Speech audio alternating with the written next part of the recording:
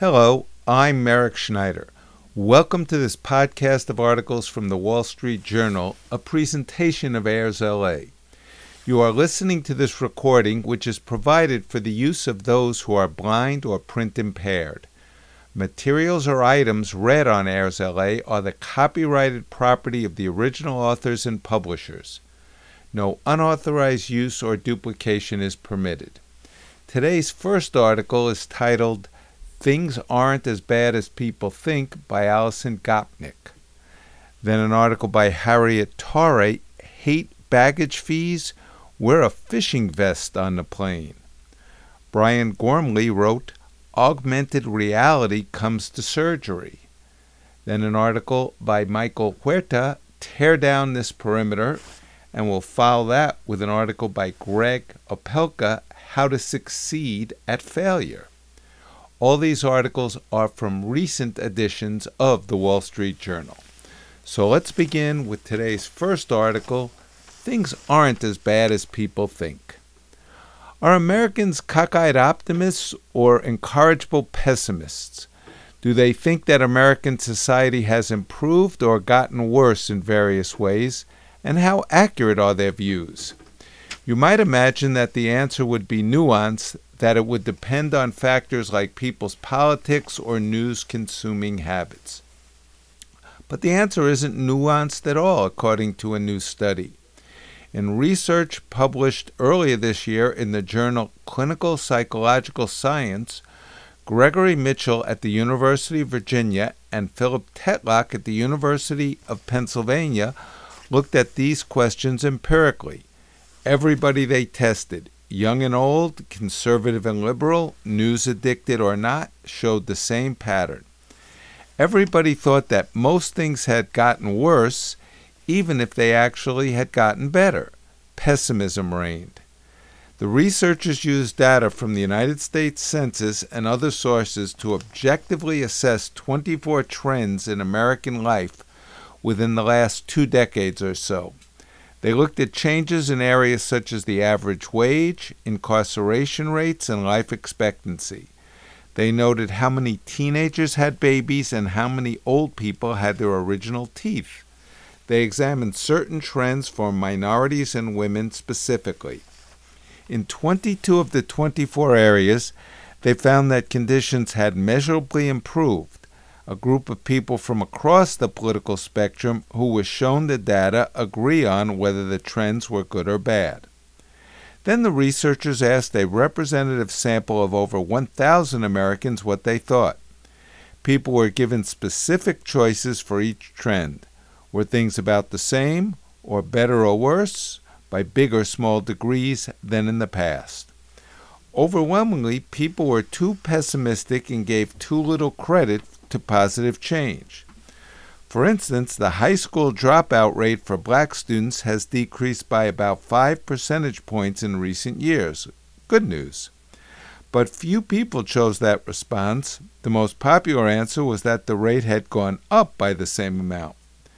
Participants were only overly optimistic about 2 questions, both about life expectancy. They thought it has risen more than it had, and accurate about only one trend, men's average wages.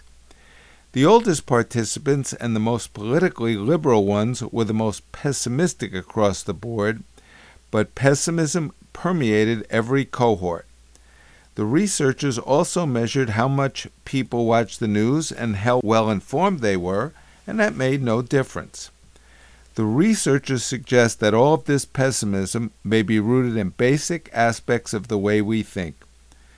Bad things we have seen or heard about most recently have the most impact on us, leading us to romanticize the past.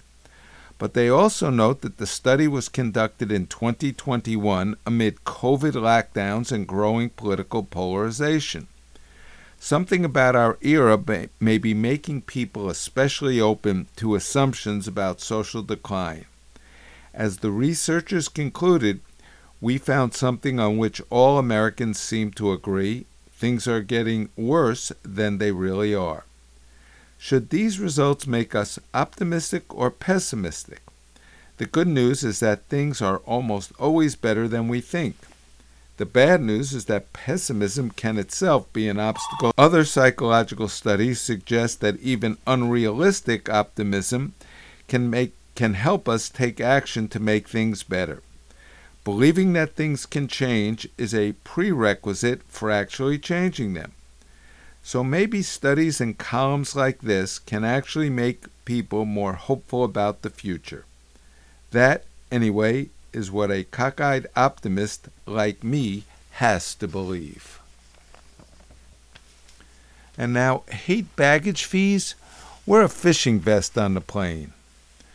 Peter Barnett was galled by increasing airline baggage fees, both for checked and carry-on luggage. He went fishing for a solution. Barnett, a personal assistant to a film director, bought a multi-pocketed vest fit for a day out catching bass. In went his rolled-up trousers, shirt, hat, tie, shoes, and charger cables. There was a pocket big enough for his laptop. I just carry it on. This is my jacket. They don't know what's in there, he says. Once on board, he sticks it into an overhead bin. It allows me to have really cheap vacations. Americans are facing stubbornly high prices, pesky fees, and confusing surge pricing and airline rates. Some of them are rebelling. Two can play that game, says Chelsea Dickinson, who dispenses tips on cheapholidayexpert.com. She has removed the memory foam from her travel pillow and jammed in clothes. For a flight from London to Lisbon earlier this year, she bought a 15-pocket fishing safari vest on Amazon for about $14 and used it as wear-on luggage. I see it all the time, says Patrick Berry, the president and CEO of Fly Fishers International, who travels frequently and notices more passengers wearing angler's vest. He understands the appeal. Almost all the vests have huge back pockets. It's amazing what you can put in there. But he doubts these vest-wearing travelers are actually anglers.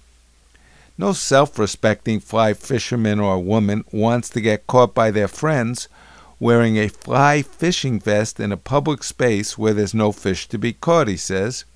You would look like a giant dork.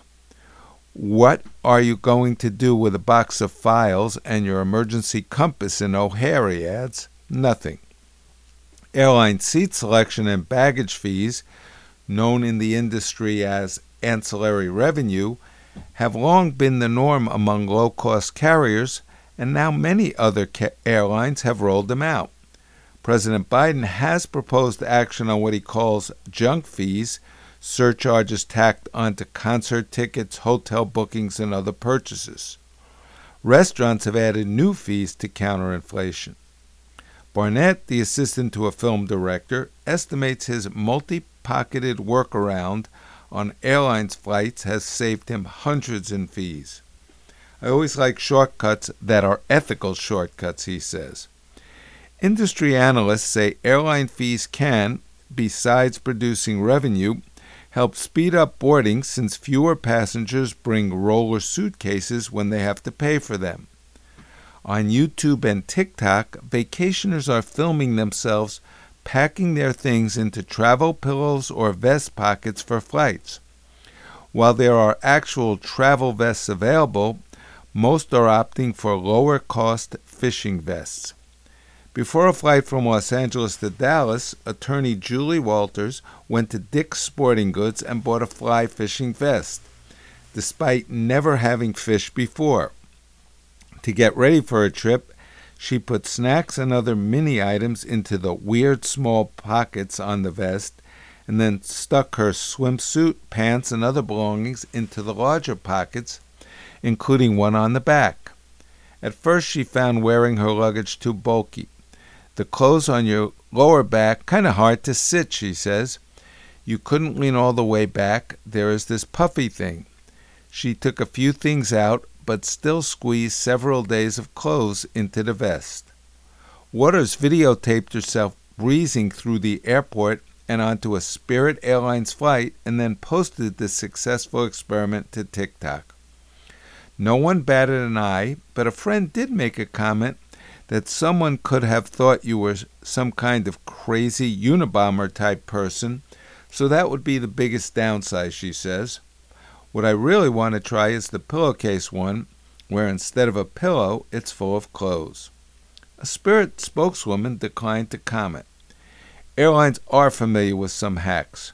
Ryanair last summer retweeted a photo of a model wearing a full-length jacket with a zillion pockets and wrote, "Don't even think about it." Elaine Safel recently relocated to Bangkok from Alberta, Canada with his wife and bought similar vests due to the 15-pound weight limit on hand luggage imposed by most budget airlines in the region. It's almost impossible to pack within that limit, says Safel, who adds, "We are really paranoid because that's how the airlines nail you, with extra baggage fees." The vest fits his tablet, phone, headphones, passport, wallet, snacks, earplugs, camera equipment, and even a water bottle. Cargo pants provide further pocket space. He also appreciates that with a vest on, he doesn't have to fumble under his seat to get things from his backpack.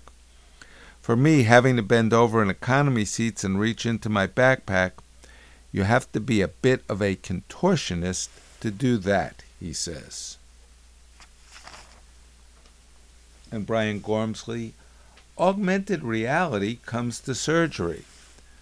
Augmented reality is operating room.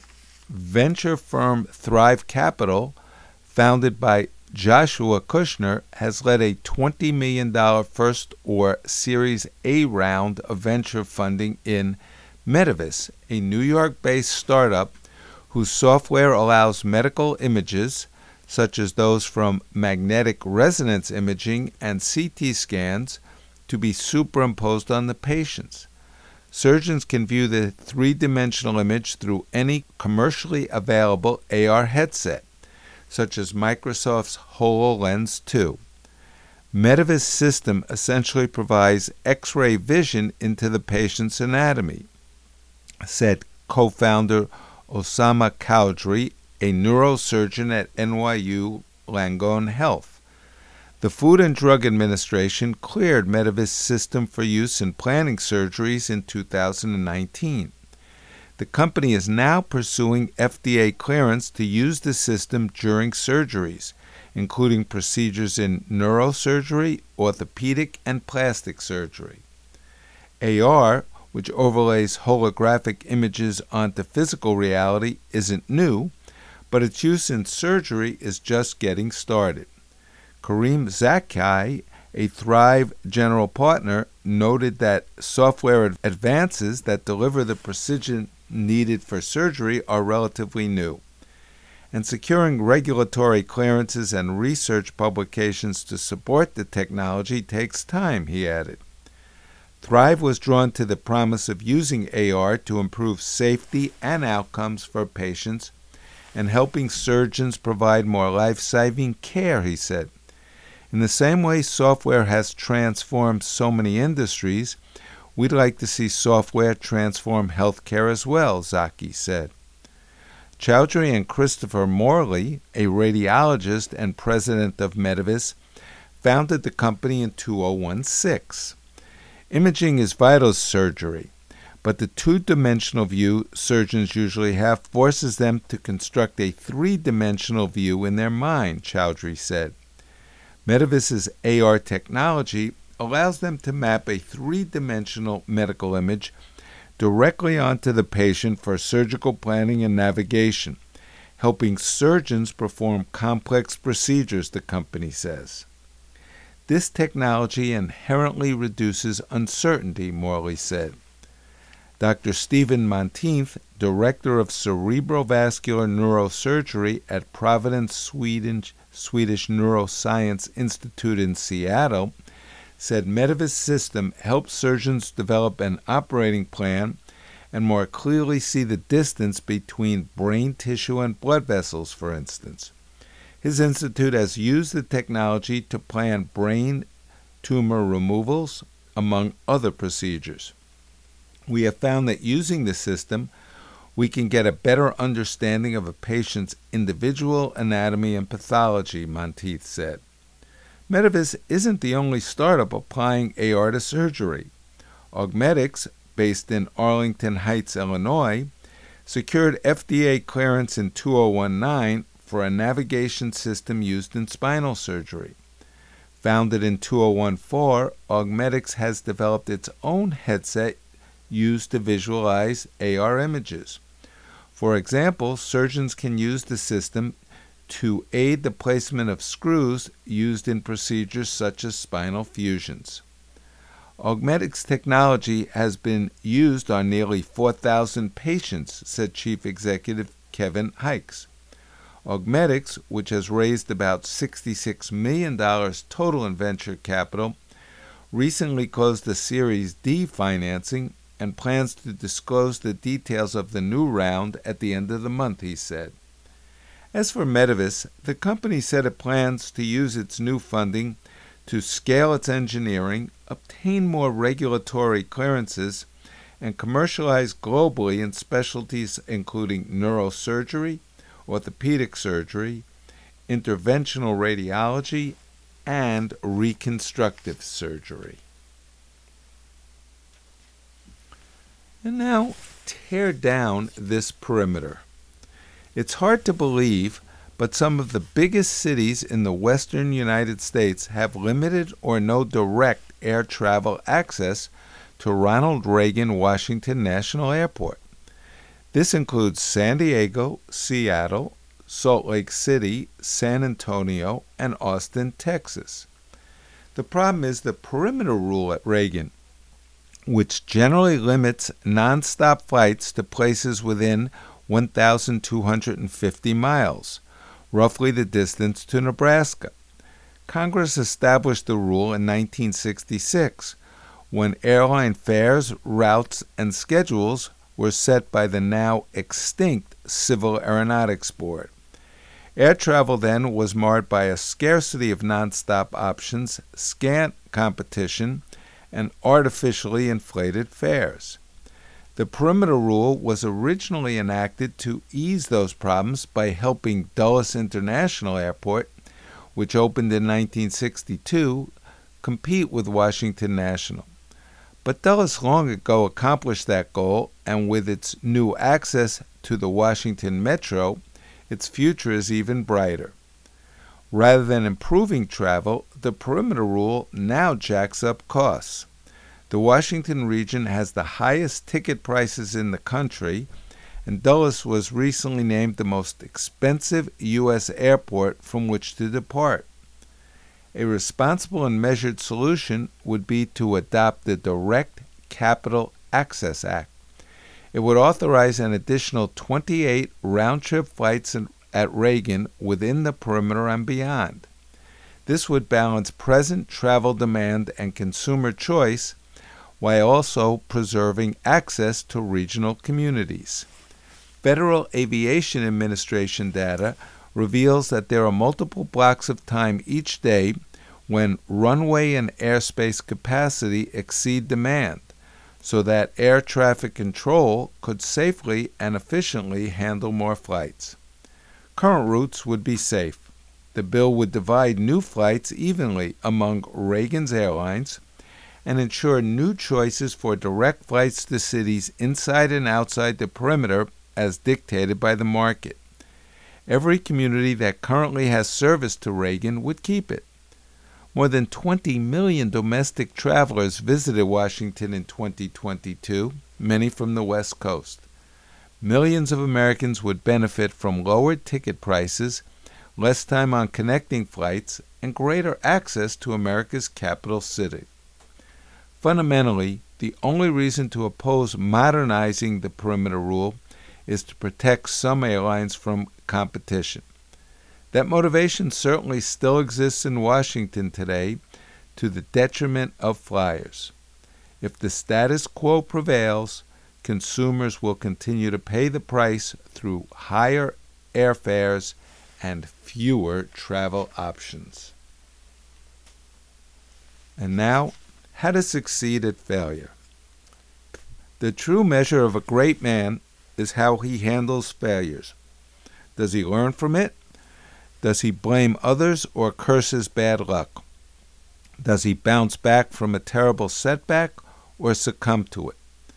Consider Jackie Gleason, born 1916, passed away 1987. His nickname, the Great One, might seem hyperbolic until you see how superbly the comic handled one of his biggest career challenges.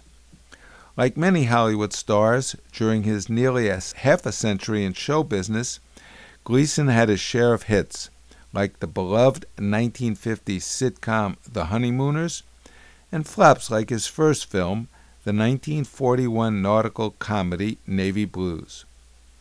One failure proved particularly embarrassing to the corpulent comedian, but 62 years hence, Gleason's deft navigation of a potentially career-ending disaster remains a master class in both improvisational comedy and crisis management. Disaster struck at 9:30 p.m. Eastern Standard Time on January 20th, 1961, the day President Kennedy was inaugurated. Gleason had been signed to star in 7 episodes of a new CBS television game show called You're in the Picture. The show's format featured 4 celebrities placing their heads in the holes of life-size representations of famous paintings or song lyrics. The stars would then ask questions of Gleason, the host, to ascertain what scene they were depicting. To say the show bombed would be an understatement. The reviews were universally negative. In 2002, TV Guide ranked the episode 9th on its list of 50 worst TV shows of all time. But what happened the following Friday, January 27th, showed the full measure and mettle of Jackie Gleason. In lieu of a second episode of You're in the Picture, Gleason sat on a stage empty except for an armchair and small coffee table. Then, at the pinnacle of his career, Gleason had everything to lose reputationally.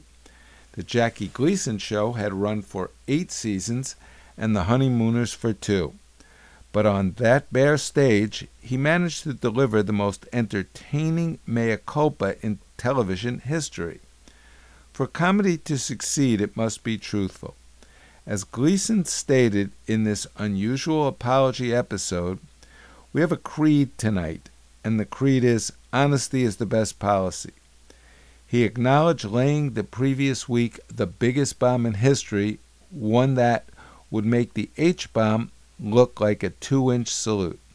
For 30 minutes, Gleason regaled the viewers with an extemporaneous apology that dazzled with its wisdom mixture of humility and panache. For the affable Gleason, there's always hope for a better show next time. To demonstrate the unpredictable vagrancies of show business, he cited the 1955 surprise hit film Marty, whose plot is, in Gleason's words, an ugly butcher up in the Bronx can't get a date. Despite having no big-name stars, the film won 4 Academy Awards and 4 Oscar nominations. By embracing his failure and turning it into a hilarious reflection, Gleason proved that opening maxim about honesty in spades. That brings us to the end of today's articles. I'm Merrick Schneider, and I'll be back soon with more articles. Thank you for listening.